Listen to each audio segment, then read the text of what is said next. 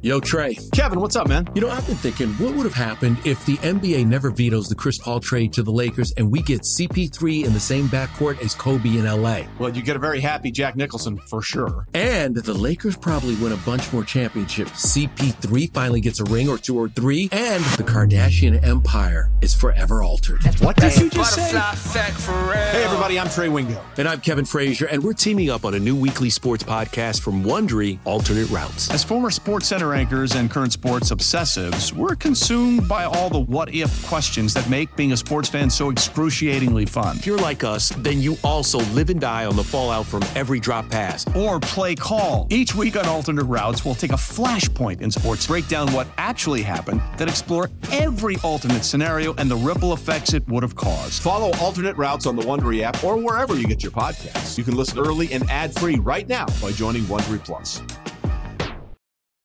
This episode is brought to you by Hyperice, the leader in advanced warm-up and recovery technology. They have tons of innovative products, like Venom-heated wearables to help soothe sore back muscles, Normatec compression boots to speed up recovery and increase circulation, and Hypervolt massage guns to improve mobility. Loved by athletes like Naomi Osaka and Erling Haaland. Try them yourself. Get 10% off your order with the code MOVE at Hyperice.com.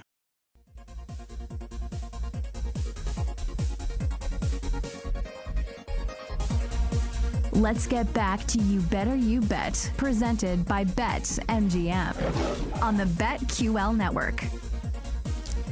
Wrapping up hour number 3, PJ Glasser, Ryan Horvat, You Better You Bet, presented by BetMGM, filling in for Nick and Ken, who will be back Thursday, Friday. Ryan and I will be right back here on You Better You Bet tomorrow, talking all things college hoops, NBA, and NFL once again. We're getting ready to preview some more NFL games. You can continue watching us on Stadium for the next 15 minutes or so make sure you go to watchstadium.com. We will still be on twitch.tv/BetQL and youtube.com/Odyssey Sports until 7 p.m. Eastern Time. And then Trista Crick, Nick Ashew will take it away on BetMGM tonight. All right, Ryan, so you gave your thoughts on Packers and Cowboys. I love this game for props. Like, I really like it. One of my favorite props of the entire wild card weekend is the Dallas kicker, Brandon Aubrey, over 1.5 field goals. Got to lay juice at -125. Now, you talked about Joe Barry. Yeah. I don't think Green Bay cares about this game in between the 20s. Like, they just are going to concede yards to Dallas. They know that the Packers, they know that Dallas is going to be able to move the ball. I like CeeDee Lamb overs in this game. You talked about Ferguson. Really like that too. I think both those guys are going to have a big game.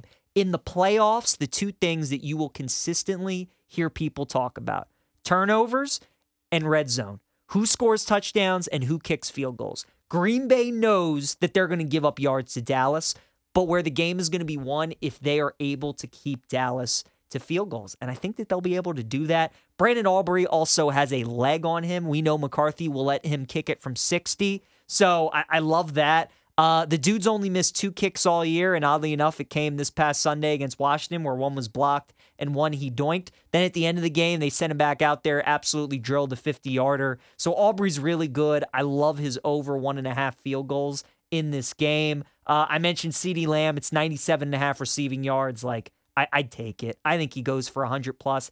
I also really like Jordan Love. I think he's going to have a good game, 247.5. I think he's going to be able to make plays on this Dallas defense. Now, obviously, you can run on Dallas, and I think Green Bay is going to try to run a little bit with Aaron Jones and A.J. Dillon. But as you know, Green Bay might come in with the game plan to run the ball. If it's not working, they're going to abandon it. Yeah. And I think they're going to go with Jordan Love. So I do like his over passing yards. I really like that Aubrey prop, though, man. I think we're getting 3-4 field goals out of Aubrey on Sunday. Yeah, see, I really like the props in this game, too, and I would love Dallas if it was at 7, and I didn't fire immediately. And at 8, at 7.5, I can make the case for Green Bay here, but I do think that it's going to be a good game for props. The first thing I looked at is what you said with Jordan Love.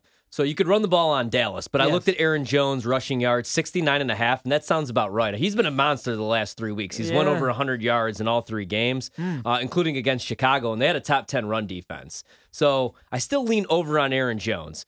But I do think that Jordan Love's going to have to drop back in this game, especially if they go down a score or two, and his passing attempts at 34.5. I think there's a reason it's juice minus 125 now. So I do like the over there. Yep. And then you said it, CeeDee Lamb. It's juicy now. 7.5 receptions, -140. That's why I do like Jake Ferguson as well. Don't really love the number, though. 4.5, it is plus money, plus 115 to the over. But I agree. Joe Barry, Green Bay, they play a bunch of soft zone defense, zone coverage. Tight ends always feast. They give up the underneath stuff, and then when you get in the red zone, they try to limit you to field goals. The only thing is, last week against Chicago and the week before that, they did start playing a little bit of man. I just don't think that you could do that against Dallas. They got Jair back, who's one of the better corners in the league, but Eric Stokes, who they took in the first round a couple of years ago, is not healthy right now. Yep. So I just don't know that they're going to be able to play man. And are they going to be able to get natural pressure? Dallas still has a pretty good offensive line. Are they going to be able to get after Dak in this game? Because they were against Justin Fields. They sacked him, 5 times? Kenny Clark had a sack in that game.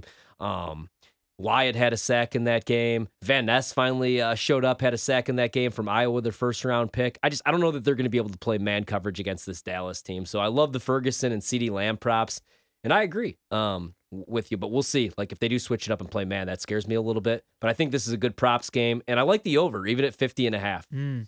Yeah, I think we're going to get some points in this one. I think we could too. You know what? You talked me into it. You were talking about Aaron Jones running the football and how good he's been. I like Jordan Love over 7.5 rushing yards. Yeah, I like that too. I really like that. We were talking. Yeah. I think quarterbacks rushing props are some of my favorite things to bet in the NFL playoffs, right? Because think about it. When you play a 17-game regular season, week 4, week 9, week 13, you're probably going to throw the ball away, right? If you can get those 2 yards but know you're going to take a hit, you're probably just going to throw it away. In the playoffs, you're trying to get every yard, right? Oh, yeah. Especially a guy like Jordan Love, getting his first taste of playoff football. Man, with that Dallas pass rush too, Micah Parsons, DeMarcus Lawrence going up the field, nice little lane. Ryan, 7.5, man. Really like that. Yeah, that's a really good angle. I like the rushing yards for Jordan Love. And they've been using his legs a little bit more. So especially at a short number, at a soft number like that. He can easily get that one carry. Yeah, I do like that. And I think they'll use his legs a little bit here against that Dallas defense. They don't have any Green Bay receiving props up right now, but I do want to see how they use their tight ends in this game because they got Luke Musgrave back last week. He's been dealing with an injury, but Tucker Kraft's been pretty solid for them as well. And that's just something that you don't usually see from a Green Bay offense. Like when Aaron Rodgers was there, sure, he had Jermichael Finley for a couple of years, the corpse of Jimmy Graham for 2 years. Jared Cook had one good year with them, but they never really used tight ends and threw across the middle of the field. Now they're doing that, and they have multiple tight ends that could do that. Also, I want to see what some of these props look like. The Packers have a lot of solid wide receivers right now. Wicks has been really good. Crazy. I like Romeo Reed. Dobbs has kind of been the odd man out. Yeah. Suffered an injury in the first quarter in the last game. Also, is Christian Watson going to play in this game? That would be a huge get back for them, a guy that could take the top off the defense. Because you can move the ball against Dallas. I know how good that defense is, but you could run the ball against them. You could throw across the middle against them, but it's going to come down to Jordan Love's going to have enough time in the pocket. But I do like the rushing yards. I mean, the number one efficient play in all of football is the quarterback scramble. And, Jordan Love could use his legs. So 7.5, that's a good number. Jaden Reed over 4.5 receptions is plus 115. I'm looking at his last 8 games. He's had at least 4 receptions. Yeah, he's wide receiver number 1 right now for Green Bay. I still can't believe that they got him from Michigan State. I loved him at Michigan State, but I didn't think he was going to be this good year one. They use him as the Swiss Army knife guy, the gadget guy, so he could get the ball on an end around if you could find a rushing and receiving plus.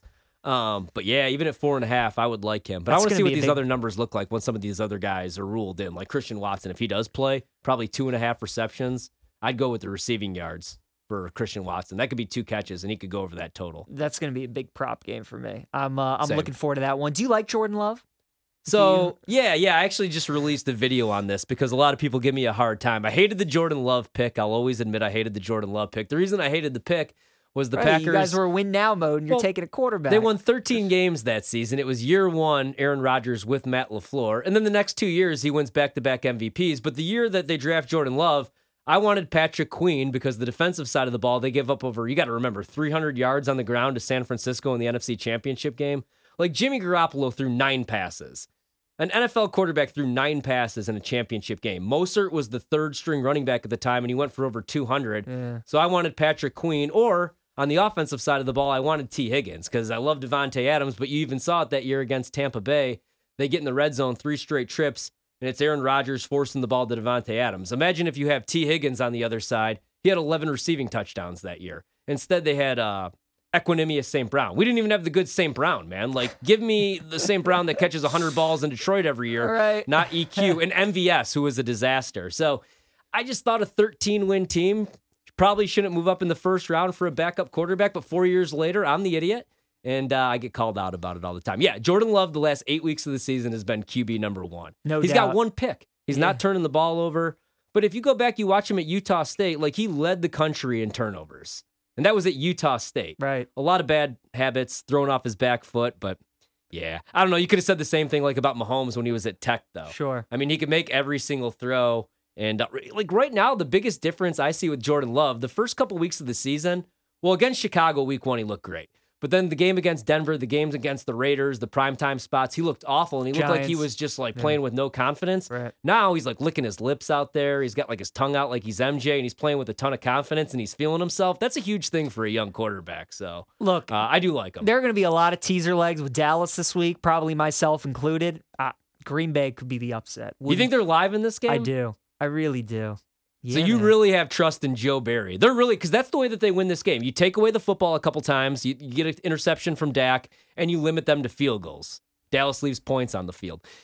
Yes. Here's what nobody's talking about. So Green Bay a couple years ago obviously fires Mike McCarthy in season, something they never do, and then they hire Matt LaFleur. McCarthy somehow talks himself into getting a job with Dallas by lying to Jerry Jones. Oh, I've been studying the analytics. Turns out he hasn't, but he's done a fine job this season. But if Dallas loses this game, they get home field advantage in this game. You can't beat them in Dallas. Does McCarthy get fired if they lose this game outright to a Packers team that won 8 games this season? I think so. And if that happens, now the Packers have been responsible for McCarthy losing his job the last 2 times because they fire him, and then Green Bay and Jordan Love beat him, and he loses his job. I'd feel bad for the big guy. And I don't know. I think he's going to be extra motivated in this game. I think he certainly could get fired. I mean, Jerry's even talked about it. Like, he has proven that he can win games in the regular season, but that's not how he's judged. Like, Dallas wants to go to a Super Bowl, especially with the way that the head coach market is shaping up, right?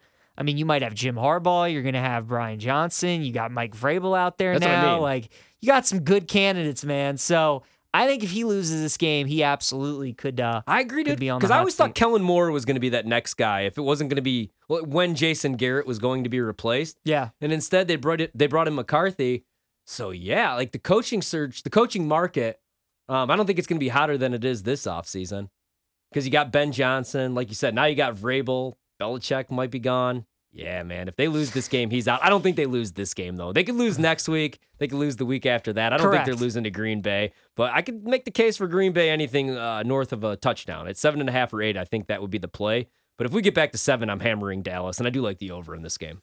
I couldn't lay 7.5 with Dallas in a game like this. I couldn't. They've shown us against good teams that they can keep it close. So I'll love the props in this game. Couldn't bet Dallas laying the points. If you want to take them in a teaser leg -1.5 and you just get beat, so be it. But I think that would be the way that I could bet Dallas on the side. All right, coming up, starting hour number 4 here. You Better You Bet, presented by BetMGM. Ryan and I will break down the final 2 wild card games. Look at Rams, Lions, Eagles, and Bucks. Both of those games, 3-point spreads. We'll give our thoughts on that. We'll also look big picture. How do we see the playoffs shaking out? We'll discuss that and then give out our favorite bets of the night. During the Power Hour, PJ Glasser, Ryan Horvath, filling in for Nick and Ken here. You Better You Bet, presented by BetMGM. Hour 4 on the way next.